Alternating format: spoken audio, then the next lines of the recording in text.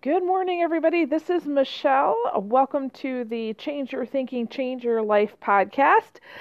Today is a very chilly morning. I live in the middle of Michigan in the United States, and it was a cold wait for the bus stop today. So I'm just glad to be back in the house.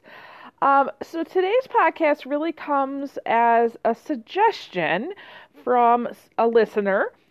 She emailed me and kind of gave me a brief synopsis of the situation that was going on and asked that I do this podcast today. So, big shout out. I didn't ask if I could share her name, so I won't share her name, but you know who you are, and thank you so much for giving me that suggestion. So, in a nutshell, this person said, how do you deal with a passive aggressive leader that never promotes effective team building? Or helps create a positive environment for the team. So, I have a few suggestions for you today. First of all, let me just remind you, I'm sure you understand this, and this probably sounds like common sense. But again, many of you know my little saying about common sense. It's a flower that doesn't grow in everyone's garden. So let me start here first. With a boss like this, you cannot change them. Okay, so as much as you would like to, you cannot change any other person. The only person that you have the responsibility and ability to change is yourself. And quite frankly, in my opinion, that's more than a full-time job, right? So I'm not going to share any tips about how to necessarily change this person, but I am going to share some thoughts with you. Okay? So, for the first thought is it sounds like this person might be at what we call a lower level of awareness. Okay? They are not stupid or ignorant or lacking knowledge in any way. I'm not saying that. I'm just saying that for whatever reason, they might not be aware of what is happening. Okay? So when you're dealing with a person like this, the first thing is to remind yourself, hey, listen, they might not understand what's happening. They might not be aware. So for example, have you ever done something in your life and maybe a good friend pointed out, hey, maybe that thing that you did or that thing that you said wasn't the nicest thing to do. And you look back and you go, oh, you're right. And I didn't even realize it. Right? That could be what's happening with this boss is that they just don't understand. Okay? So try to remind yourself that they don't get it versus working up some scenario or situation in your head where they're being a jerk or they're in some way attacking you, right? Or they're trying to make your life harder. Because what happens is that when you interpret their actions and words in that way, it just makes you feel worse. And it starts this negative cycle that's the only thing that you think about. Okay? Another tip is, avoid them when you can. So this is different when it's your boss and you can't really avoid them at all costs, right? The same as if you're dealing with a lower level of awareness person who you might live with. Okay? And what I mean by that is when you know you're going to be with this person, make sure that you prepare yourself. Okay, so again, the first thing is remind yourself they don't get it, right? They might be having an issue. But another thing that you could do is what I call save your breath. So let's say you're going to be in a staff meeting with this person, or this person comes into, your space and is kind of, probably very poorly communicating something to you. Whatever it is, just remind yourself they don't get it, they're not being a jerk, and save your breath. Don't argue. Don't try to explain yourself, right? Because oftentimes People who have lower levels of awareness, they have already kind of created this. If you think about a footpath, right? So sometimes if you go out into the country and you take some walks and you all are in a field of grass, and then all of a sudden you see there's like a path in the grass, right? That is where somebody or somebodies or over time people have walked that path, right? The same can happen in your brain. So this leader might have a footpath in their brain that they fall back on being authoritative, or they fall back on, what might be insecurity, right? They have a pattern of thinking. And so if you've developed this pattern where this person comes in and either tries to take over or tries to have these passive aggressive type behaviors, the best thing you can do is to break the pattern in some way. And oftentimes that actually means not saying anything, right? Letting that person letting their power fizzle out. Okay? I think it's really helpful to understand why some leaders are like this. So, some of the most common things are that they're insecure. So, what does that mean? They're lacking confidence. Okay? They have what we term in our house issues, right? Or they have a lack of knowledge about what to do in certain situations. Or they don't understand how to communicate well. Typically what I find is that leaders who act like this, they don't understand what is happening in the other person's brain when they're communicating, right? They look at everything and say, this is common sense, everybody should know this, I should just tell you this and you should just do it, right? Or maybe they feel like politics has worked for them in the past, and so they're going to use that again now. Okay? I have an extensive background working with children, especially very young children. And oftentimes I'm just struck by how much working with adults is just like working with children. I really need to do a teaching in the future on the 4 developmental tasks that you need to be successful in adulthood, because it's so amazing to me that when I'm working with adults, I realize exactly which one of those developmental tasks you did not accomplish when you were a child. And honestly, let me just pause for a moment and say, if somebody is listening and you would like to hear that teaching, would you email me? I'm kind of on the road doing my thing today, but I don't want to forget that. So you can email me at michelle@growby1.com. And I'll do a teaching on the developmental tasks to be successful in adulthood. Okay? All right, so the reason why I say that is because we all have areas that we need to improve. There's this assumption that because you are an adult, right, you have lived and breathed for so many days on this earth, that you will just naturally know how to work with people. However, that is not the case.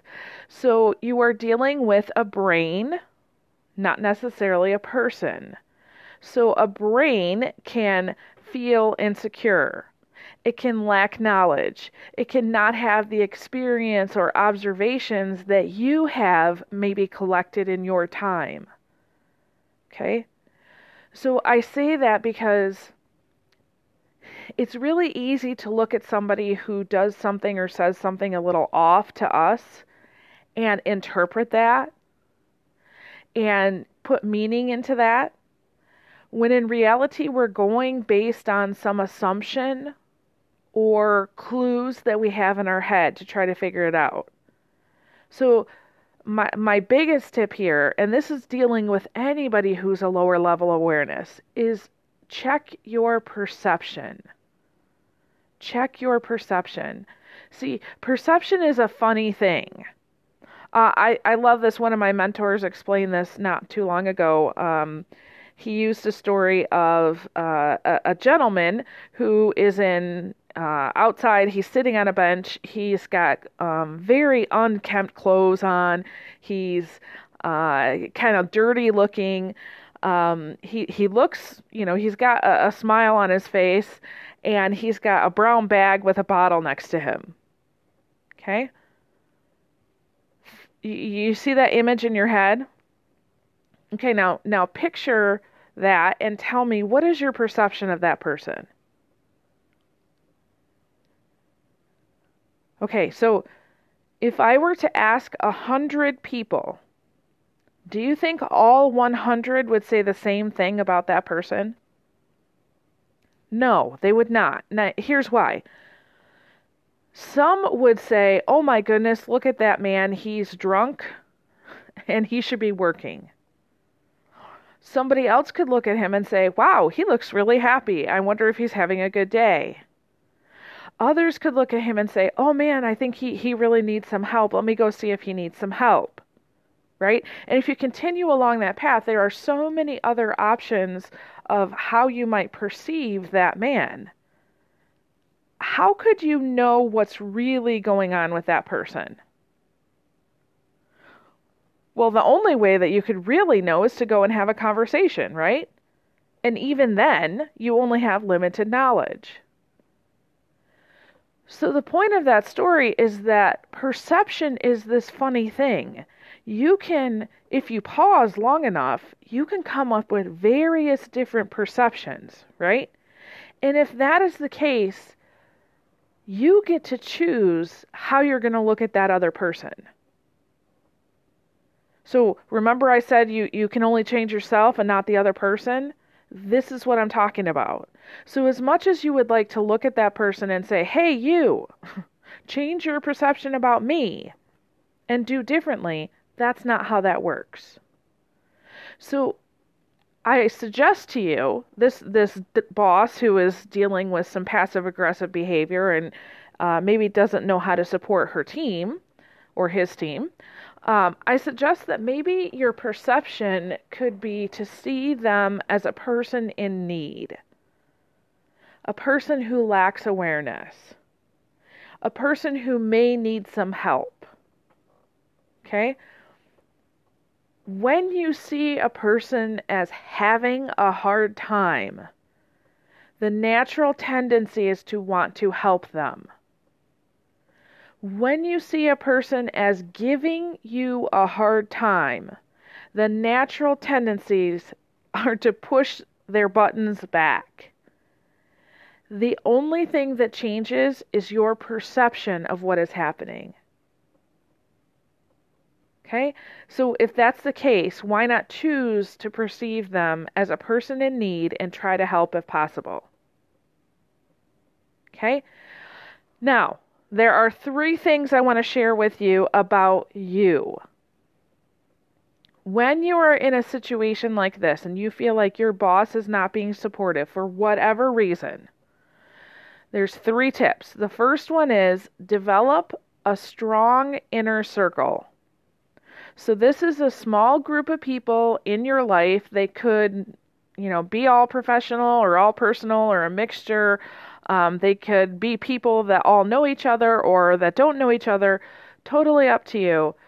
But these are typically 5 to 6 people who support you, who want to see you win, who encourage you, who call you out on your stuff when you need to. But they are your people, your tribe, right? Develop this strong inner circle because you want people who are constantly supporting you, especially if your boss is not. Okay? Another tip is keep a don't do box. So, for example, a friend of mine, he's actually a CEO now, way back when we were in college and we worked a bunch of summer camps together.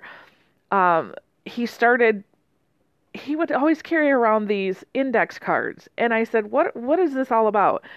And he said, oh, yes, well, when I'm working with leaders and I see that, somebody does something or said something that I don't like or I don't think is impactful, I'll write it down on these cards. And I didn't understand it then, and I just kind of dismissed it. And it's interesting. We reconnected through Facebook about a year ago, and I went back into his company, and I've been doing some trainings for him. And I saw he had a file box on his card or on his desk, and his desk, is one of those like really nice desks. Like you wonder if he paid more for his desk than I did for my car. One of those, yeah. But I saw this little plastic kind of beat up index card box, and I said, "Tell me what's up with this." And he says, "Oh yeah, remember way back when I was writing all those cards?" I said, "Yeah, do you still do that?" He says, "Oh yeah, I've done it ever since." I said, "Well, why do you do this?" He says, "This is my don't do box." He says, "So what he does now when he's leading this company is he will regularly go through this box and remind himself of all the things that the leaders in his life did that he didn't like or he didn't find useful, and remind himself of the opposite. So, for example, if, just in general terms, if a boss had been a micromanager, then he would flip that and he'd say, be an empowering leader, right?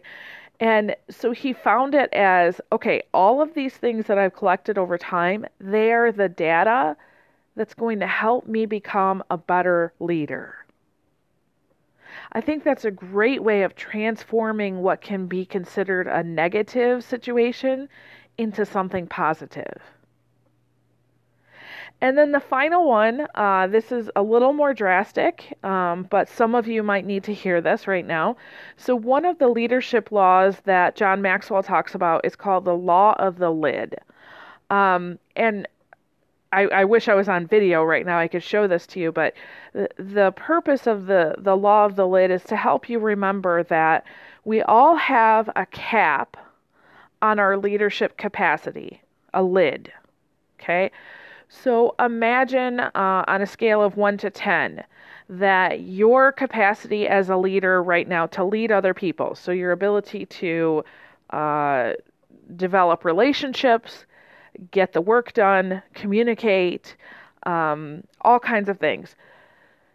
Let's say your number is a 6, okay? And let's say you listen to this podcast every day, and within a few weeks, your number goes up to a 7. Woo, right? Listen to the podcast. Hint, hint, wink, wink, nod, nod, right?